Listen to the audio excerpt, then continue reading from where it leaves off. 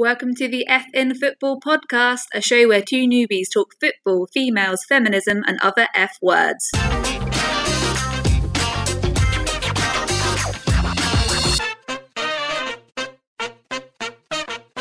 This month is LGBT plus History Month, but we're going to add a few more letters, so LGBTQIA plus, because we're all about inclusion. So this month is a special episode. Amelia, do you know why LGBT plus history is celebrated in February?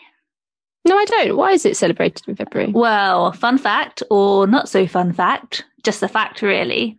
So, you know, Section 28 that came about in 1988, which basically big piece of legislation that banned schools, people in schools from teaching children about other relationships apart from heteronormative relationships. They banned it. And the first repeal came about on the 7th of February in 2000. So that's why we celebrate it in February. Because although that repeal wasn't successful, it was the first stepping stone to the rights we have now. So when did it get repealed? So it was in June 2000 for the Scots and Scottish, a bit more forward thinking than us English people. They always are, the Scottish. Is that why you're living in Scotland now? Yeah, literally. And in England, it wasn't until September 2003 that it was finally taken off the statute books. However, Kent County Council, my council, oh God, what have they done now? they had their own version of Section 28, which they kept in schools, which they didn't get rid of until 2004. And from 2010, we have the Equality Act. So that is literally what we're talking about this episode, LGBT plus. What's it like in the women's game? What's it also like in the men's game? We're also going to look at the trans experience in football. We're going to be talking about our own experiences. We've also got a nice little bit of a juicy quote from Hope Powell, which we got when we interviewed her way back in October. So we've been saving that one for you. But yeah, so hold on tight and join us.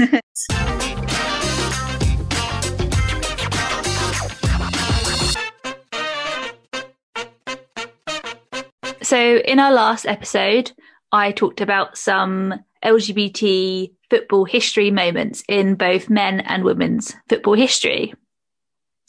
And so if you haven't listened, go and have a look, because I picked up some really key moments. But this episode, we wanted to focus a bit more on our personal experiences playing football and being gay.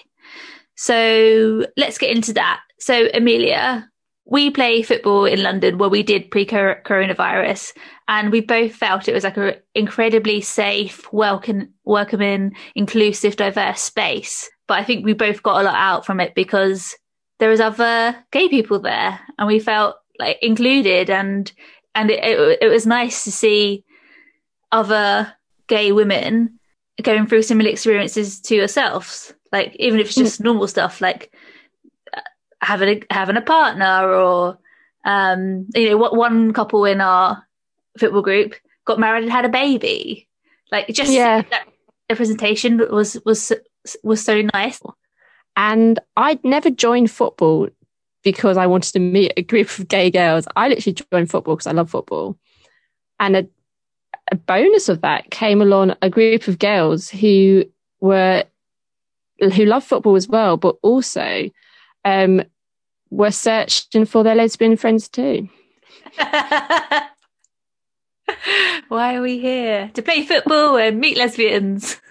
Literally. But no, when I joined football, I couldn't believe it. I've never ever, I don't know about you, Emmy, but being at football, I never came out of football. That's the one place I've never had to come out. Yeah. I guess so, and I think it's also a testament that we play with such like a lovely bunch of girls as well, and it is I think it's like a really nice atmosphere. Maybe that would be different at different clubs. I think we do have to give credit to all the wonderful people we play or used to play football with pre-COVID. You wasn't like, I don't know about you, but in that football group, I don't feel like the odd one out. Yeah, we're all just the same. It's like, don't get me wrong, we're not all gay. It's a mixture. You feel like you don't feel like a minority. Yeah, like, you don't feel like a minority. You're in a group with other women. You're in a group with other gay women. It's a diverse, like, mixed group. You can be your complete self. Everyone just accepts who everyone for who they are, who they're dating. Yeah, I think it was so easy. It's kind of like how I imagine the future where people don't have to come out.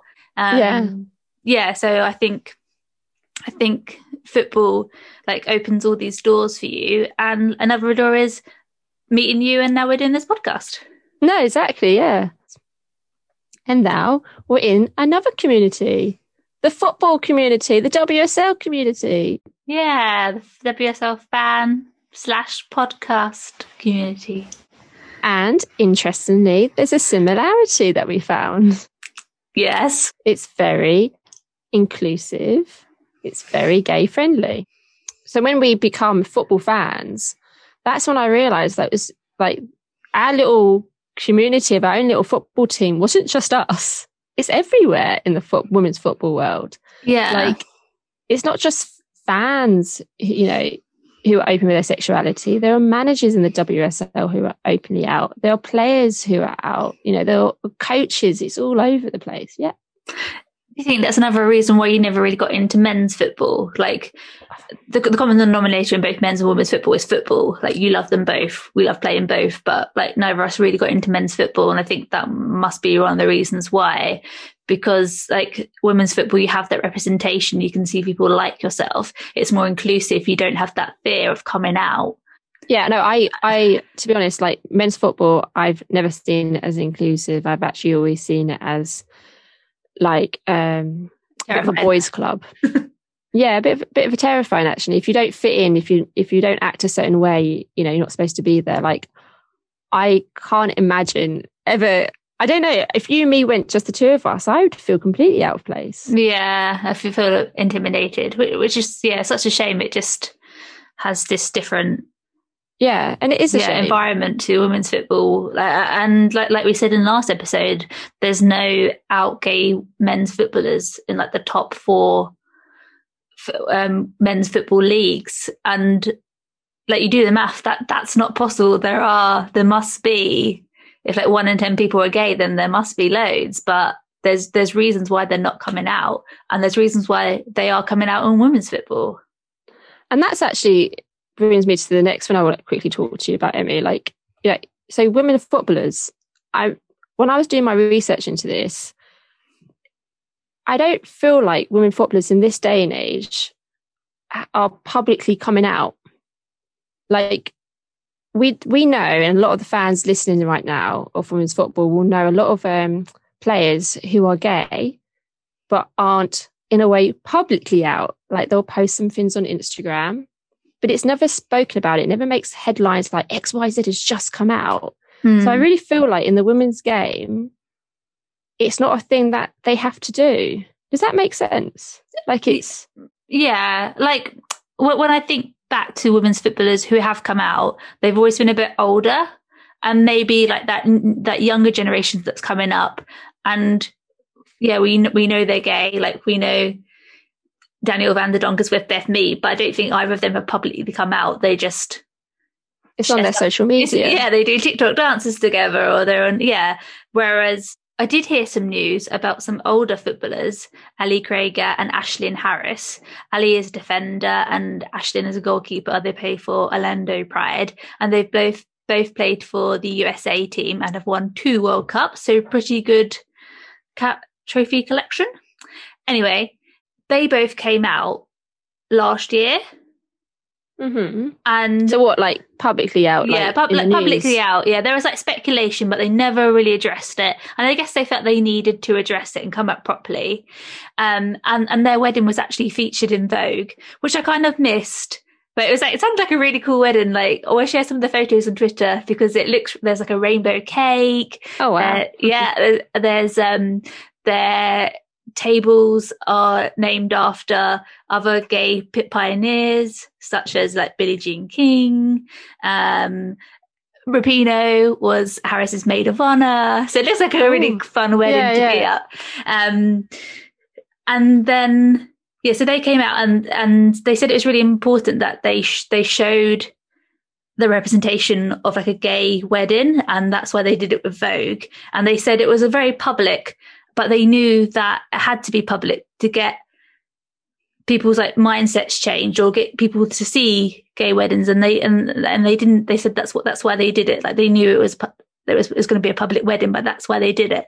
But the thing I actually wanted to talk about was a tweet that came out recently from the US Soccer's Twitter account, because they tweeted a picture of Ali and Ashlyn with a itty witty baby. Oh, they've had a baby. They had a baby, yeah. So they adopted their baby. And again, they've been really public about it, which I think is so great, because it just like makes it more normal to see this, to see like gay couples adopting children or having children. I think it does so much, and they're like using their platform to do this. And it's so cool that the US soccer team tweeted that. No. Yeah, the fact that the US team, national team, it came from their Twitter account. So they're supporting it as well. Yeah. Do you know what I mean? Their own national team is supporting it. It's not been hidden away. It's not just them putting it on a tweet. It's public, coming out, isn't it? To their football fans and whoever listens. Yeah, exactly. All the US fans. So they tweeted, "Heart so full," and then some heart emojis. "Congrats, Ali and Ashlyn, and welcome to the family, Sloan," which is the name of the little witty baby. No, that's just amazing, because it's just making it the norm. Yeah, exactly. And they also put something on Instagram, and they said like a really nice message about how they promised that Sloan, the baby, would be loved every single day, and how they want her to have a happy life, and it like really like kind of like personal touch and what they were doing. And I read this interview with them on the Telegraph where they said like they really felt there was importance and visibility in our community, and that's why they went public with the wedding. So I can guess the same why they've gone so public with the adoption of their baby. What I also found interesting, and I think this kind of reflects them being a bit older, because they're both like 34, 35. But they also said in this interview, "When we were younger, we were afraid to lose our jobs, sponsorships, and we weren't sure how our team, coaches, staff, and administration were going to react." So that was one of the reasons why they didn't come out before. And I reckon that, so much has changed in like we were just saying the last 10 years, but I also think in the last 5 years, that the world hopefully is a bit more of an inclusive place. There's more rights. That we got same-sex marriage in 2014. That was only 8 years ago. Well, coming up to 8 years ago. So that's why I think maybe some like older footballers or like football coaches have like come out, but like like you said, like the younger ones maybe feel that they don't need to. Interesting, actually, that you've said that about the sponsorships and stuff, and that's why these USA players didn't want to come out beforehand. Because actually, I was reading something by Anita Sante. Now, Anita Sante, we've mentioned in her previous episodes. She's a defender for Aston Villa, and she's an advocate for LGBT rights. And interestingly, she says that even though in the women's game it is very inclusive, and if you're in it, you know that. But she's actually thinking that we're going to start going backwards. I'll just quote her. She says, "Yes, it's always being considered more inclusive, but with the visibility and interest that comes from commercial sponsorships, TV and media, you see that some girls are more self-aware about their image, personality and persona, and the limitations that comes with that of being like part of the LGBT community." So she's saying that because the women's game now is becoming more popular, it might actually have a negative effect on some of the players' self-confidence with their sexuality, and they think it might have a negative impact on their future's career. Like, for example, when they finish football and they might want to go back into media or something, it might have a negative effect. And I thought that was really interesting, because I never thought that. And I actually listened to, Chloe Morgan, who you actually met once in a pub. I did meet her in the pub, yeah, goalkeeper for Crystal Palace now. Yeah, so Chloe Morgan, she used to be goalkeeper for Tottenham, and now she plays for Crystal Palace. She was saying, like, it's really inclusive, but the more popular it gets, she thinks there will be some women who decide not to come out. Oh, really? Yeah. So it's interesting that the US has gone like a different way, but maybe because they are older, they're just like, screw this. Someone needs to bring out some visibility. Let's do it. Actually, in the article as well, I also read that they also felt like it was a good time because they hadn't got selected for the US team, so they were like less high profile than they had been. So maybe that was like another reason. So yeah, maybe like the more high profile, or the more like, if women's football grows bigger, the more pressure and spotlight that's on you, that maybe that will have a negative effect, that people don't feel like they can come out, which is just another reason why we really need to push like inclusion in football, men and women's football, and changing those mindsets. And actually, like I said, like, I don't know about you, but when I did my research into this, the only person that was about like who has publicly come out was Casey Stoney, and she was like the first highest profile gay footballer to come out, and that was 2014.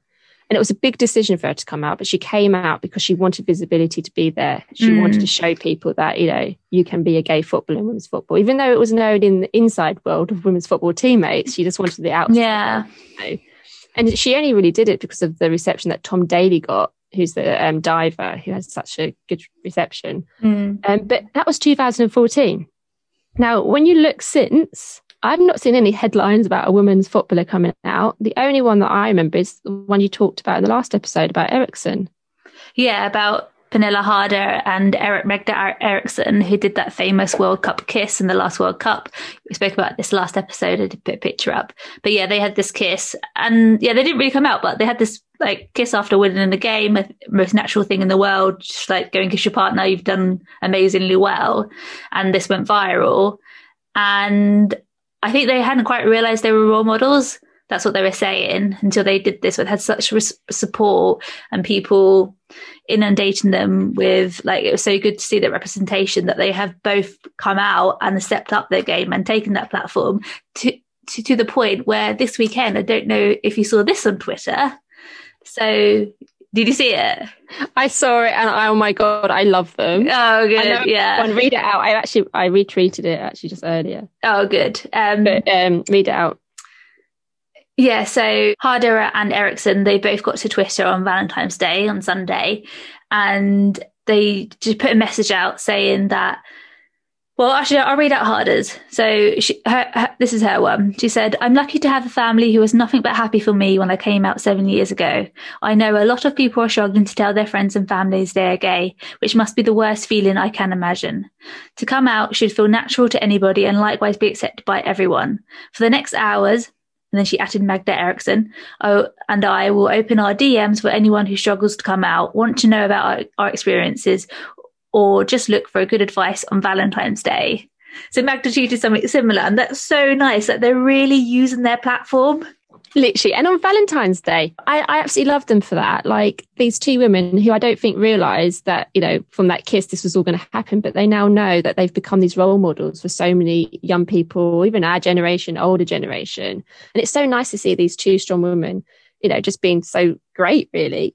And I don't know if you saw, like, obviously this went on Twitter, so obviously they're going to get some not very nice comments. And one person said, "Absolutely rubbish. I'm out of here, and you just lost a fan."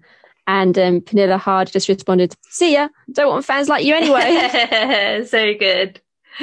No, I thought that was great. Like, yeah, and it's true. You don't want fans like that. No, you don't. Yeah.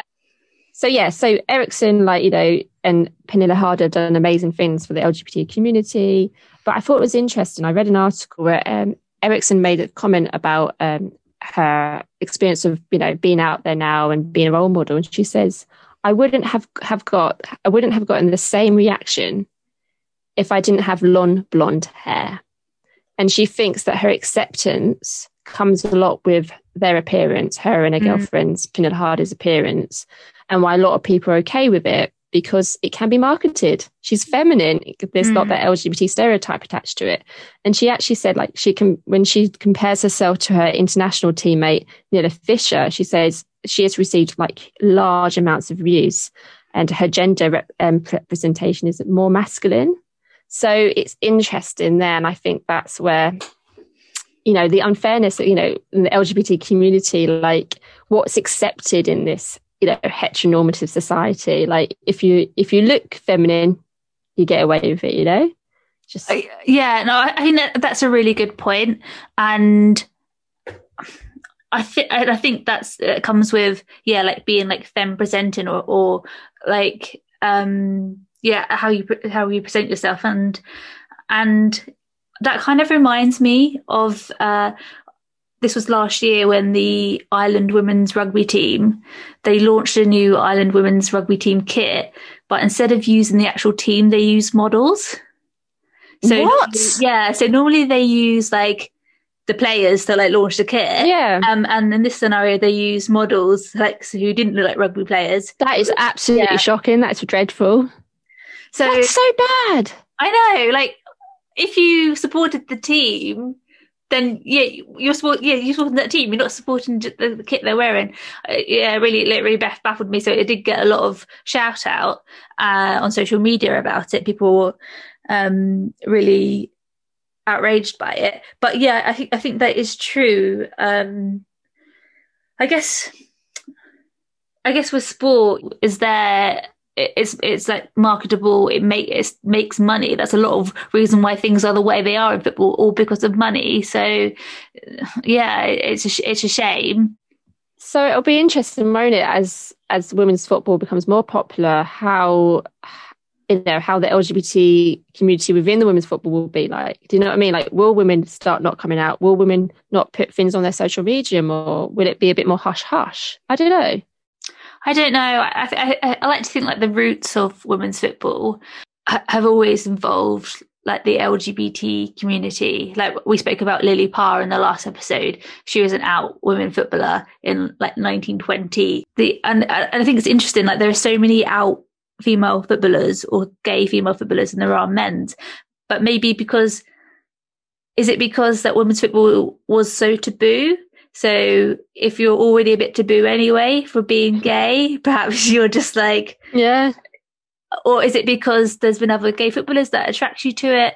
And that just kind of makes me think about like Rapinoe's quote at the last World Cup, where she said that you can't win a championship without gays on your team. That's science right there. I remember that, yeah. Yeah, do you remember she said that? Yeah. No, I think you're right, Amy. Actually, I don't think the lesbians are going anywhere. We're not going or anywhere. The bisexuals in the game. Yeah. One of the reasons that we fell in love with supporting women's football as well as playing it was because we found it so inclusive and we could see that representation, and it was just like really cool and nice, and we could get to games and meet players. So I'm really interested to see where women's football does go. No, it'll be really interesting to see women's football goes, but I think they are doing the right things. Like, they are advocating that it is visible. There's like, say, there's managers, there's coaches, who are publicly out. You've got Hope Powell, who's out, and she came out in, I think, was it the 90s when she got the England management job. Yeah. Well, I think she said that the reason why she came out was because she knew it would come out eventually, if not from her, and she wanted to be the person to tell that story rather than someone else use it against her. And that's quite interesting. Like we were just saying how there's been gay people in women's football for a very long time, like in Hope Powell's time when she was playing football. That's one of the questions that you asked her about, how when she was playing football in the 80s and 90s, how was the space then? Did it feel inclusive? And this is what she had to say. I started playing organised football when I was 11, which at the time, no, I didn't discuss it, but you grow up with the girls of your same age, and then everybody's thinking and having these feelings that are a little bit alien, I guess. But I think the fact that we were all going through the same thing at the same time probably made it easier within that group. It wasn't as openly spoken about as it is now. So did you find though, playing football, it was that kind of safe space that you could be a bit open? Yeah, a bit more yourself, a bit more honest. Because you very quickly work out that other people have these feelings, and you generally feel in a safe space. And that's probably you have to go through that whole thing with your parents, your family, which is challenging. I think it's a lot easier today because it's more acceptable. And I think, again, from a West Indian culture, it's very different. And I think that's why certainly when I got the England job, I was very open about it, because I thought, if I'm not open, this is going to come out. So I've just got to, from day one, my partner's name is, So, and I actually think it's a lot easier for young girls, women today, to be who they feel they want to be. Because I actually feel in our football team, Emma, you don't really have to come out, and it's the nicest place to be. Yeah, but it's also interesting how that differs from men's football, when there's so many women professional football players who are out, but in the men's game that's still not there yet. Yeah, I mean that's I would hate for anyone if in the men's game if they are gay to feel pressured in the fact that they have to come out. Why should they have to? Yep. Because and also they've got probably a crowd of 50,000 or half of that, 30,000 opposition fans who are going to use that against them. Why would you want to subject yourself to that? Don't blame them, to be honest. So as you can see, lesbians have been in football for decades, and it is inclusive and it is accepting, and it's going to carry on, Emmy, and people are going to come out, and it might not be publicly for now, it might just be on social media, but maybe when the women's game becomes more popular, they will become out more publicly, and just like Pernilla and Magdalena Eriksson is.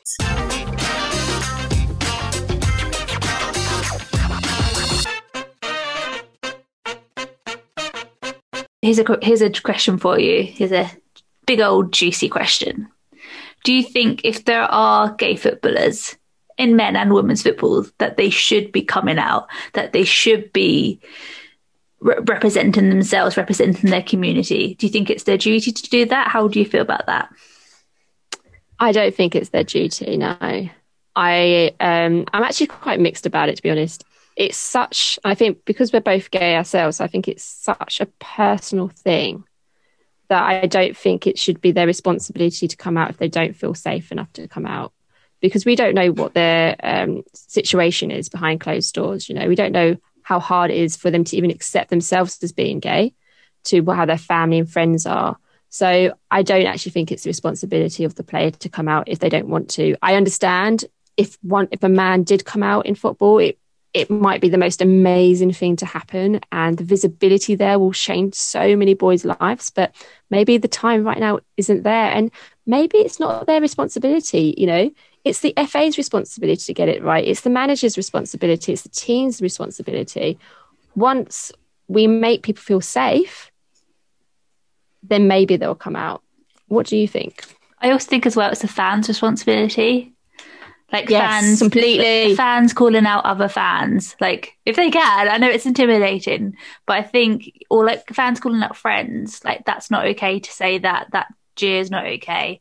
I think that's also really important. I think there's responsibility to the fans not to enforce homosexuality language or chanting guys, it's not cool anymore. No, Adam, it's damaging. And did you see, actually, there was an unnamed Premier League footballer who wrote an open letter, but obviously they're unnamed, so no one knows who it is. When was this? I think it was last year. Oh, okay. But it's really sad, the letter, and he says it's an absolute nightmare, and it's affecting my mental health more and more because he can't be openly gay in his own job.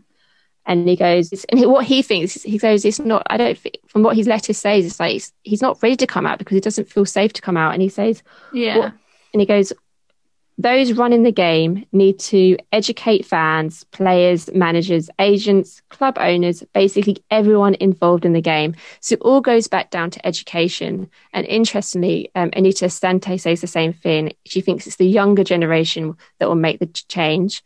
It is them that need to be educated, and it's just education. Which goes back to what I was saying earlier about Section 28. Yes, that's Section 28. Yeah, hindering generations of people. We've only got education about LGBT representation in schools. I think 2019. I think that's still a work in progress. So Yeah, I think you're right. It does come back to education. I also think as well, like for any allies out there, like allyship is so important for in creating an inclusive space. Like you may be able to speak out where other people feel too intimidated to speak out. And I was thinking about, yeah, how can we improve like men's football, like diversity and inclusion in men's football, people coming out in men's football. And I think like allyship is so important. And it kind of reminded me what you were saying last episode, Amelia, about how the Pride bus in Brighton had the Premiership Pride bus and there was no one on it. But that's so sad. But like allies need to come out. Like I feel like they can be in a safer space, especially if you're like a top footballer and like you're married with like to a woman. Like no one's gonna accuse, it's those people in the game that need to be writing the messages. It's not all down to the gay people, basically. Anyone involved in the LGBT community. I would hate to make anyone do anything that they don't want to do. And so I think I'm at a similar opinion to you, that I think it's really important that gay players come out, that they show the representation, they have this platform and they use it, like we have seen with Harder and Eriksson and Gregor and Harris and Rapinoe in the women's game. Like that stands up so much for like me, and I'm quite comfortable being out, but like for people who are really struggling, it must be amazing. And so I do think that there needs to be that in men's football. But yeah, like I think it can be a toxic environment, and there's lots of reasons why someone wouldn't come out. But I'm always a big fan of people using their platform, like using their voice. But I also think, as allies, you also need to use your platform. You also need to use your voice, and like say that's not okay. Like, and how nice is it, isn't it, when you have someone who is an ally and you see they do something? Isn't it so heartwarming? It makes you feel like I belong. I'm normal. Yeah, it just feels like someone's got your back. And I think, like, if you're looking to become a better ally, just like hearing about other people's experiences, learning, educating yourself, taking part in LGBT+ History Month. That's all steps that you can do to be a better ally. And I think, allies like are so important.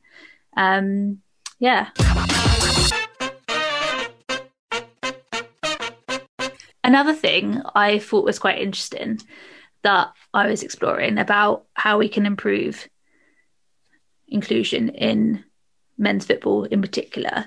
And I was thinking about tournaments, like major tournaments, and why are they being hosted in like categorically homophobic countries? So like the last World Cup was in Russia.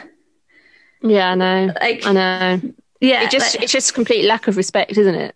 And so if like football wants to do better, they shouldn't be agreeing to have it in these countries. So the next one in 2022, if it goes ahead, is in Qatar. And someone in Qatar... It's illegal. It's illegal, isn't it? Exactly. It's illegal, with a punishment up to 3 years in prison and a fine for consenting males, and could lead to the death penalty for Muslims. So how awful, like if you are a gay player and you're going there, must you feel like you're going somewhere it's illegal to be you? Yeah, you don't want to go there. No, and I don't know if you're about to say this, but you better say it's all to do with money. Yeah, exactly. And that's the taste of football I hate, especially and I think you see it so much more in men's football. But that's what I hate, for something that started off as such like a humble sport, like working class sport, and they've just so much money. It makes decisions in it, how they exploit like fans for like going season tickets, or the money the players get paid, so all the money in it. That's what really leaves a sour taste in my mouth. And you know what? Maybe take the money away. Like if they didn't get paid that much, maybe football would be a nicer place. Yeah. Football is made. Actually, money has made football corrupt. Yeah, you heard it here first. So. Yeah, why are we having these tournaments where homosexuality is illegal? It's worrying. It's excluding the players, it's excluding the LGBTQ+ fans of the sport, and I think it makes it harder for footballers to come out. We must talk about the trans community and trans football players in this podcast because it's part of the LGBT umbrella. So I just want to read out what the FA says in about their policy towards the LGBT community. And they say, an individual's sexual orientation or gender identity should never be a barrier to participating in and enjoying our national sport. So that's actually fantastic that that's out there and it's part of their policy. Yeah. But I don't know about you, Emmy, but I feel like trans women in the game, in the football game, is not really spoken about. Or have you ever heard any trans women in the women's game? No, like, nowhere that I've played football. Nowhere that I've that I've played football. Interestingly, there were a few trans players when I used to play Quidditch. Oh, really? Oh, that's great. But also, I really wanted to join this football club. Or football group in that played in Victoria Park in East London called Queer East. So, and I was looking to join them, but then like COVID kicked in. But they had it was a bit more casual than what we play, more of a kickabout. But they describe themselves as a friendly kickabout for and by self-identified queer, lesbian, bi, and trans women, trans men, non-binary, and intersex people. In brackets, cis guys. Sorry, this one's not for you. But that's so good. It's out there, literally saying you are welcome. You know what I mean? I think that's really good because sometimes when you just say this is the football team, you don't know if do you know what I mean? Yeah, if it's going to be open and inclusive. But this one straight away, you're going to be accepted no matter what. Anyway, go back to what you were saying. No, but the only trans women that I did find in professional women's football was Sammy Walker. Now, she signed for a club in the Women's National League South, which is the third tier of English women's football. And I really recommend searching on the internet. She's called Sammy Walker, and she's lots of articles about her story and what she went through as a trans woman trying to get into football. And I think it's just, for me, it just educated me a bit more.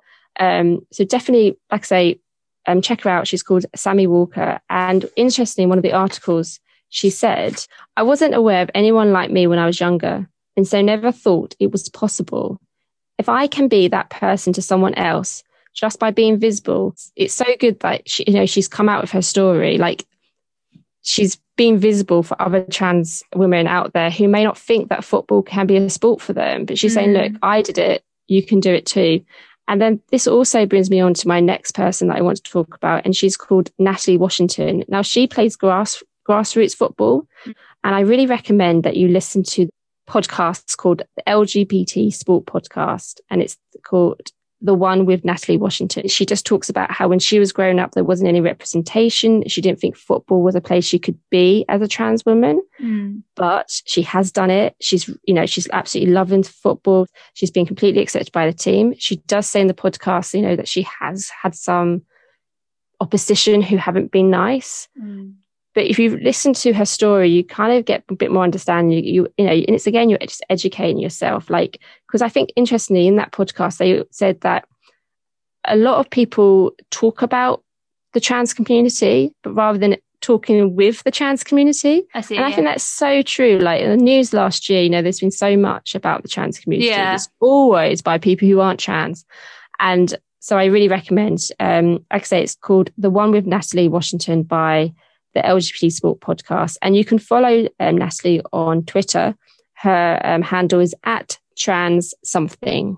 But yeah, definitely recommend listening to that podcast and checking out Sammy Walker. Yeah. And what you were saying, like trans rights in the news has been so under question in news lately, and so attacked.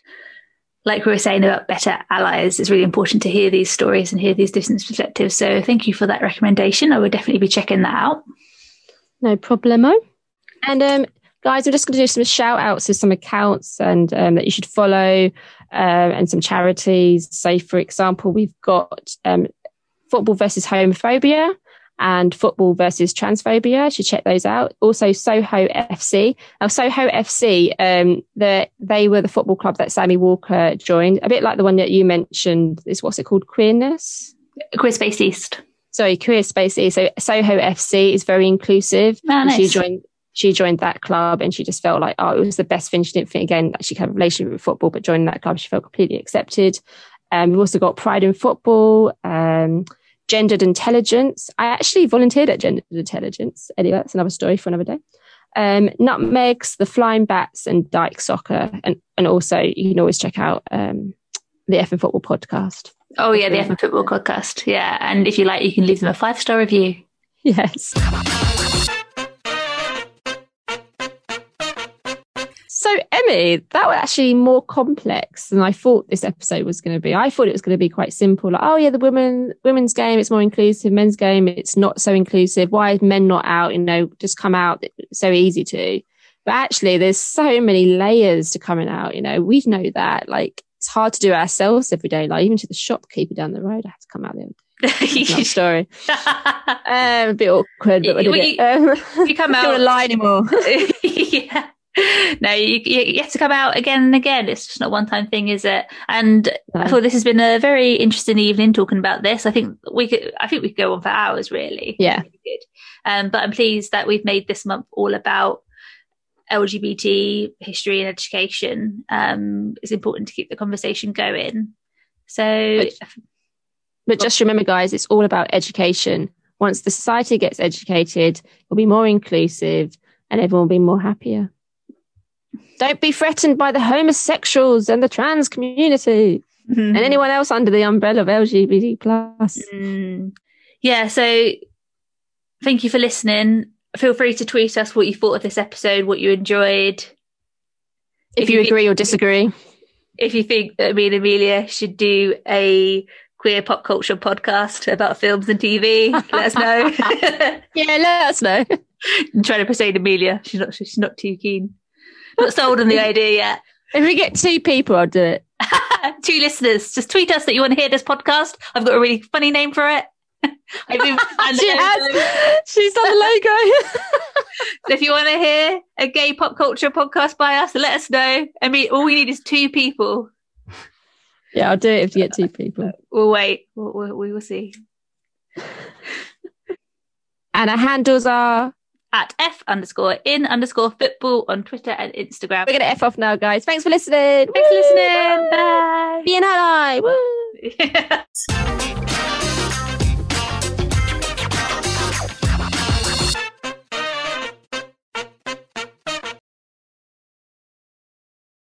If you're homophobic, please stop listening. Or just go read a book and educate yourself. Oh, yeah. So carry on listening and educate yourself, actually. Yeah.